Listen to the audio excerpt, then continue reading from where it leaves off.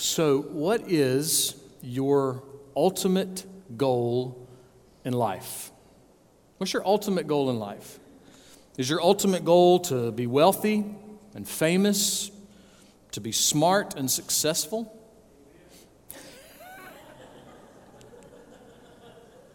You gotta love Harold's amens. Or is your ultimate goal to be comfortable, to be friendly, to be level-headed, to be stable? Is your ultimate goal in life maybe to be a well-respected businessman, or maybe a well-known athlete, or maybe a wealthy landowner?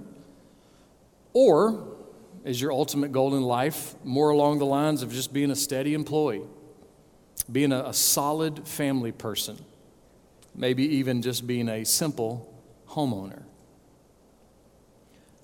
Brandon Turner is a real estate investor. He recently went to a retreat conference with a men's group. This men's group is for millionaires only. He wrote an article in Forbes magazine last week with this title, "What 108 Millionaires Just Taught Me About Money, Success, and Life." He points to 9 things that he learned, 9 primary things, and number 3 was just really interesting to me.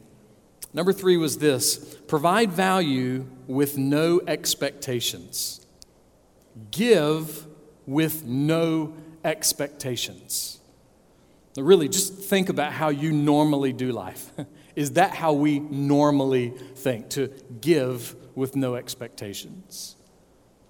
And what does that even mean?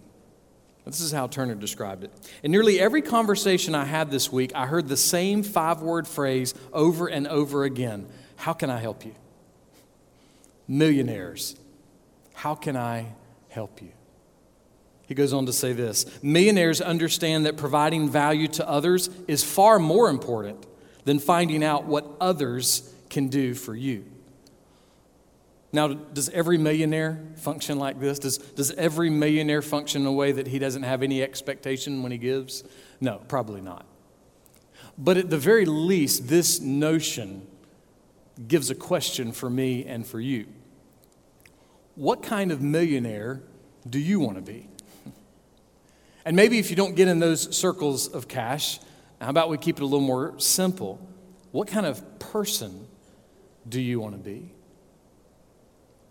Maybe we'll ask it in a different way. Turner goes on to say that he doesn't really want to look back on his life in 20 years and look and see that he was disappointed in what he saw. In fact, he said, I don't want to look back 20 years from now and go, you know what?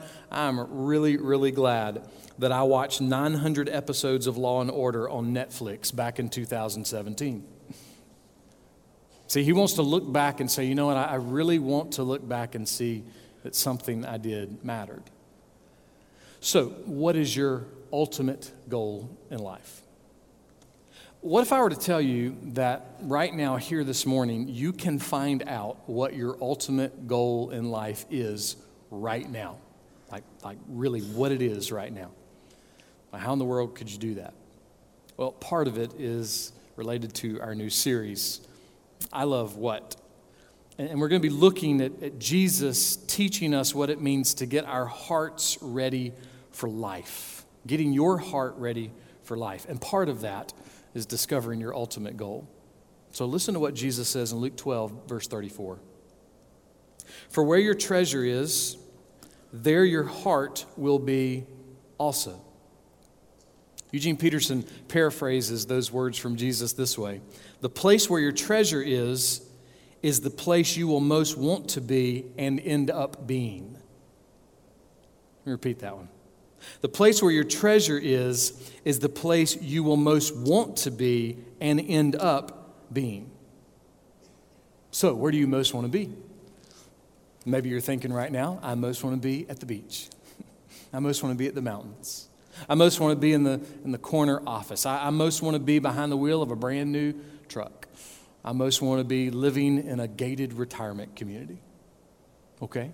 Where do you want to end up being? You may still say, I want to end up being at the beach. I want to end up being at the mountains. I want to end up being in the corner office. I want to end up being behind the wheel of a new truck. I want to end up being and living in a retired, gated community. Jesus says that where you want to be and where you're going to end up being is strategically connected to what you treasure. And so your treasure defines where you want to be and where you want to end up. Therefore, your ultimate goal in life is strategically connected to what you are treasuring right now. So what are you treasuring right now? Now, how do you find out what your treasure is? Well, a good place to start is your spending habits. How are you spending your money? How are you spending your time? How are you spending your time at school? How are you spending your time at work? How are you spending your time away from school and away from work? How are you spending your thoughts? How are you spending your focus? How are you spending your energy and your attitude? How are you spending these things? Or maybe asked a different way, what is the primary interest of your life? What is the primary interest of your life? At your funeral, what is the first thing that people are going to think about you? What's the first thing that's going to pop into their minds? Is it going to be your family, your job, your hobbies, your favorite team, your favorite food? None of those things are bad. In fact, the reality is when it comes to family and our job, we know that our family and our job are going to be a huge part of our spending habits, right? But there still has to be a primary interest and a primary motivation behind that.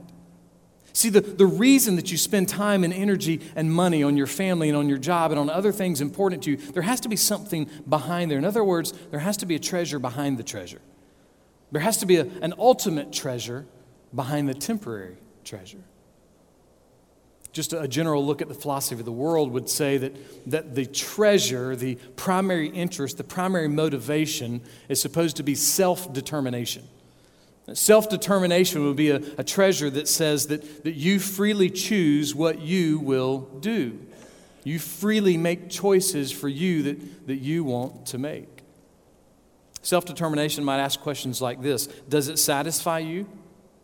Does it make you proud? Does it make you feel useful? Does it make you feel important? Does it make you feel like you helped other people? No, those aren't bad things. Those are fine. But underneath each one of those is the word you. And at the very least, every now and then, you are going to let you down. You are not able on your own to satisfy your soul. Well, how do we know that? Well, we know that because one level on the video game is not enough. You have to keep playing and keep pushing the controller buttons until your thumbs bleed. And one cup of coffee, we all know that's not enough, right?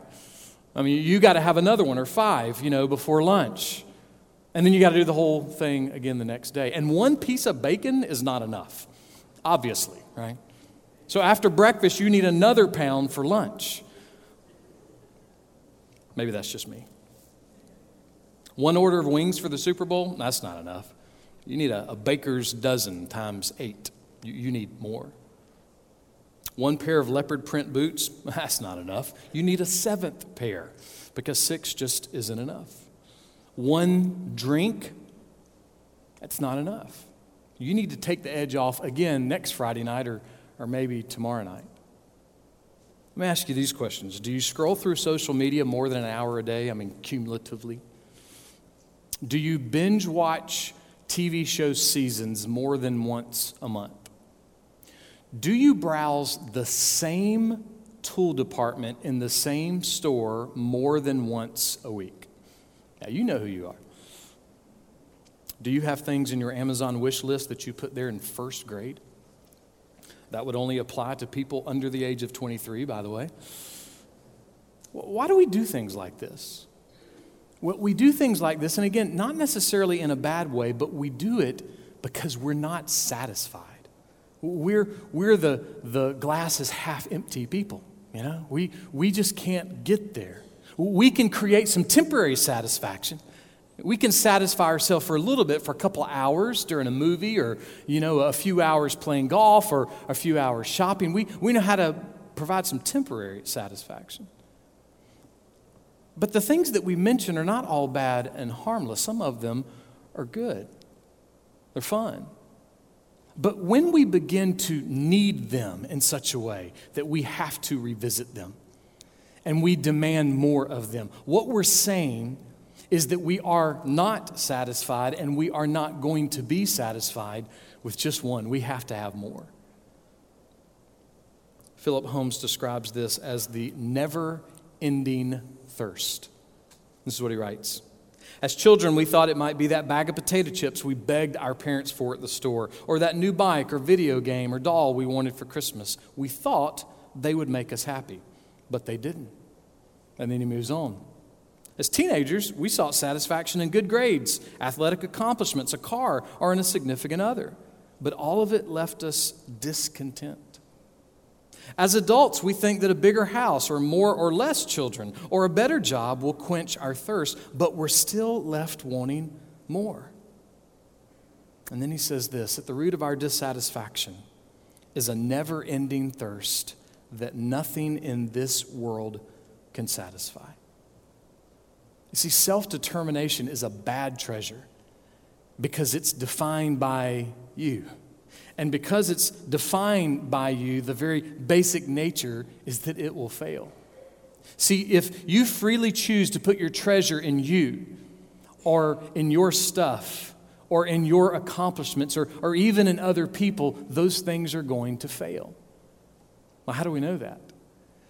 Well, Jesus just answered that question with what he said to his friends right before this. Listen one sentence back in verse 33. Jesus says, sell your possessions and give to charity. Make yourselves money belts, which do not wear out, an unfailing treasure in heaven, where no thief comes near, nor moth destroys. You see, a moth can destroy your fancy leopard print boots, and a thief can steal your Mustang or your monster truck.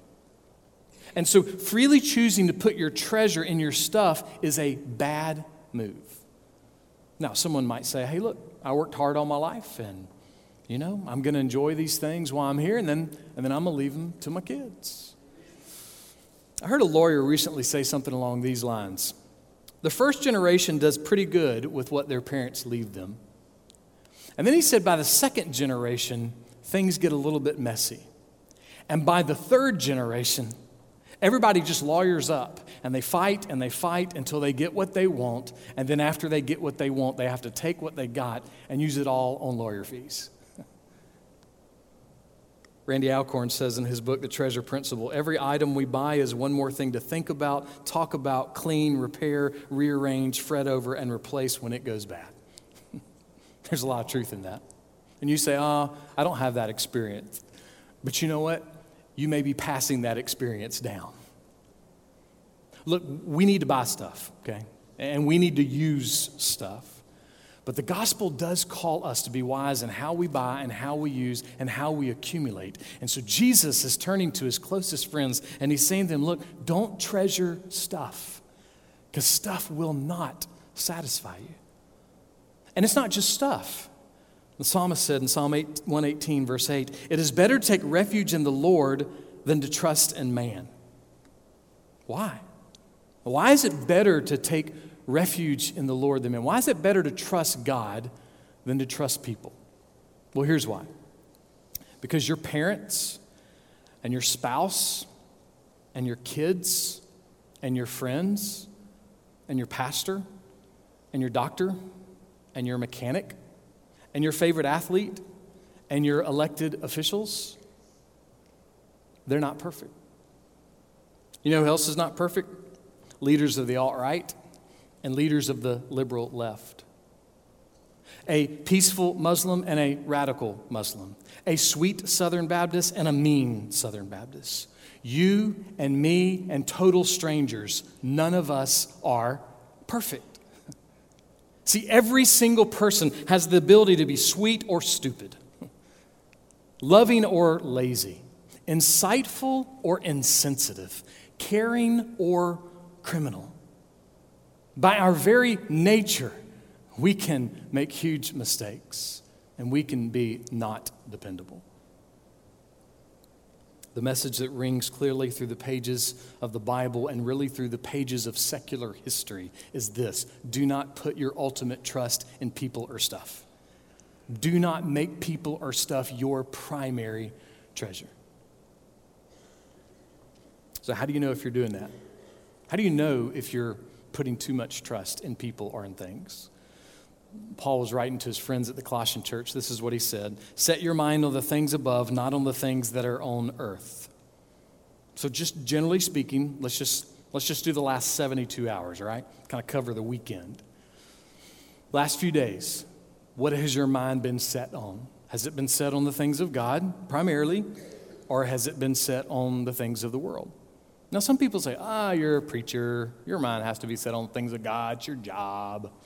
No, it's really not my job. My job as a believer, as a follower of Jesus, is to keep my mind set on the things of God. So generally speaking, how have you done just in the last few days with setting your mind on things above? If you don't know what this looks like, Randy Alcorn has another helpful way for us to think about this. He writes, suppose you buy shares of General Motors. What happens? You suddenly develop an interest in GM. You check the financial pages, you see a magazine article about GM, and you read every word, even though a month ago you would have passed right over it. And then he moves that a little forward. Suppose you're giving to help African children with AIDS. When you see an article on the subject, you're hooked. If you're sending money to plant churches in India and an earthquake hits India, you watch the news and you fervently pray. And then he pulls the math together for us. As surely as the compass needle follows north, your heart will follow your treasure. Money leads, hearts follow. Money leads, hearts follow. So what are your spending habits? Not just money. How are you spending your money? How are you spending your time? How are you spending your energy, your focus? How are you spending your attitude? The attitude is huge. Someone might say, well, what's the big deal? I mean, why does it matter? Why does it matter how I spend my time or my money or my focus or my attitude? What's the big deal? Well, the big deal kind of goes along these lines. This is what Jesus said. For where your treasure is, there your heart will be also. So again, what you treasure the most is going to involve the place that you want to be and where you want to end up being. So the reason this is a big deal is this. If you are spending your money and your time and your focus and your energy and your attitude on people, you are always going to be thirsty. Your thirst is never going to end. Why? Because treasuring people will end when you end or when they end. And if you're spending your money and your time and your energy and your focus on your attitude on stuff, then it's going to fail. Why? Well, because your thirst is never going to end.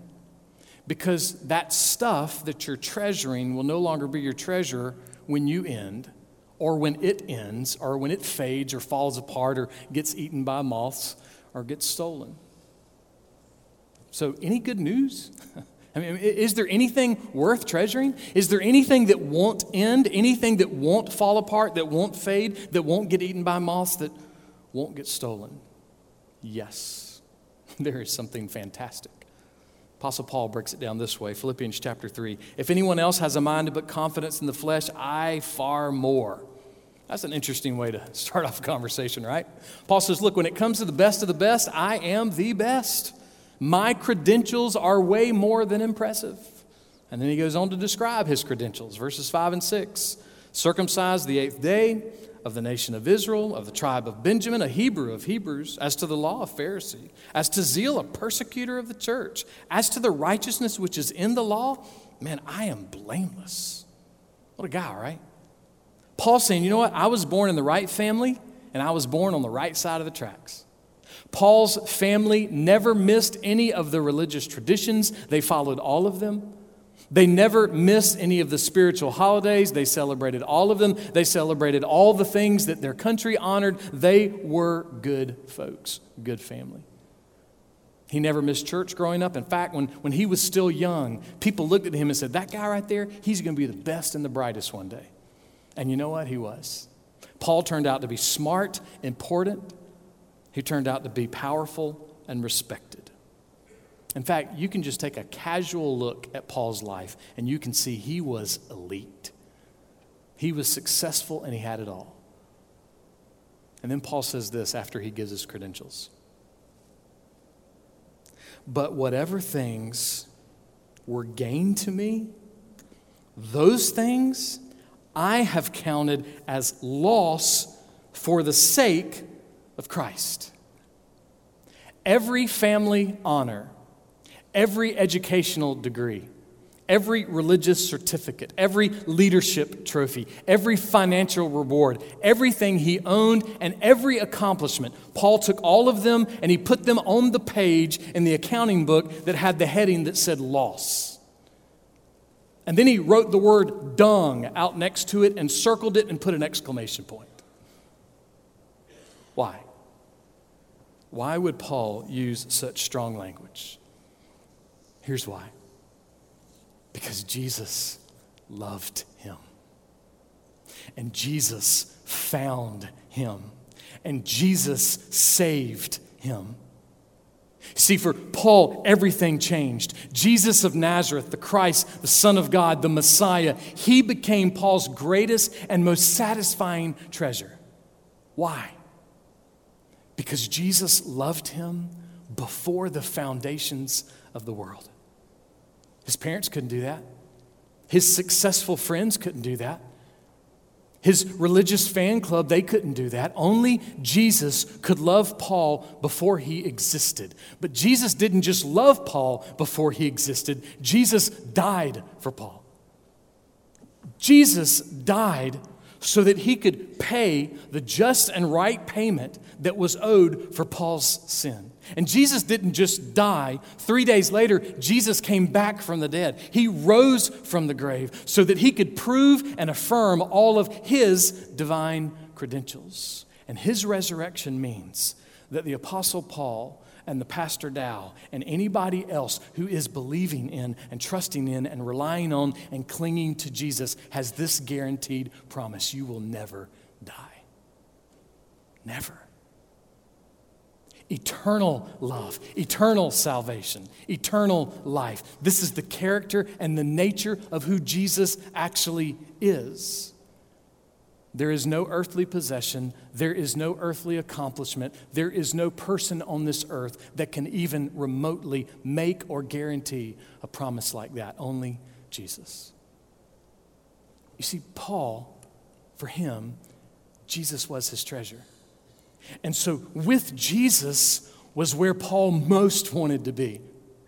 And with Jesus was where Paul wanted to end up. And that's exactly where he ended up. His treasure did not disappoint him.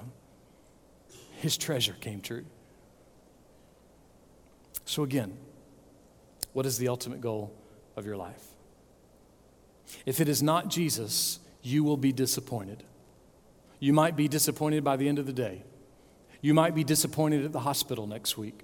You might be disappointed at your job in 3 months. You might be disappointed if the stock market crashes.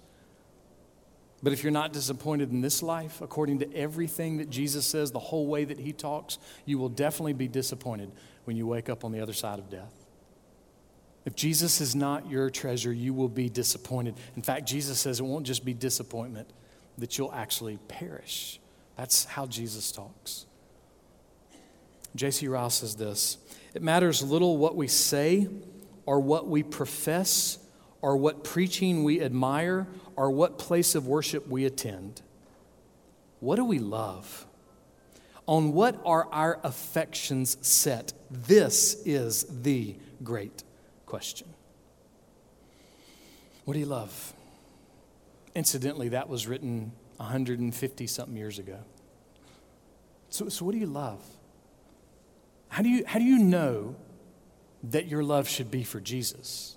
I mean, really, you may be here going, the Jesus stuff, it's cute, it's nice. I like religion okay, but how do I know that Jesus is the satisfying treasure that my heart's really longing for? Well, the way you know is by the way Jesus loves, by the way he loves. See, hours before Jesus was brutally executed for the penalty of my sin and your sin, this is how Jesus was praying. John 17:24, Father, I desire that they also whom you have given me be with me where I am. if you're a Christian, I want you to grab every ounce of this truth. Jesus Christ treasures you. He died to save you so that you could be with him one day. And if you're clinging to him as your ultimate treasure, you will end up with him. That's amazing. That is astounding. And we are so bombarded in the world today with so many things. I think we've lost the glow of that. Jesus treasures you. He died to save you so that one day you could be with him. And if you're clinging to him, then you'll end up with him. John Bloom says this: Jesus' greatest longing is that you will be with him. And when you are finally with him, he will wipe away every tear from your eyes. Death shall be no more, neither shall there be mourning, nor crying, nor pain anymore, for the former things will have passed away. And then he says this: never again will you know any kind of separation from him, for you will always be with the Lord. Never again will you ever know any kind of separation from him, because you will always be with the Lord. Always with Jesus. I can't make you believe this, but I pray the Spirit will grab your heart and tell you that it's true. Always with Jesus. There is no greater treasure. None. Let's pray.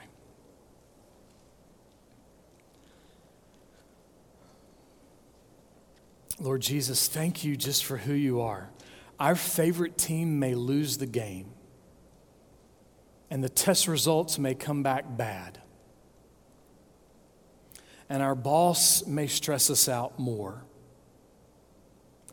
and our friends at church might be jerks to us, and our neighbors may cause problems, and our politicians may make huge bad decisions. But Jesus, you don't change. Ever. And so we cling to you because you are the greatest treasure. But as soon as we leave, the enemy will tempt us to forget that. And so, God, I pray your Spirit will protect our hearts and our minds, that you would help us deep, deep down to know and remember and keep singing to ourselves, this is the story. Jesus is mine. In his name we pray. Amen.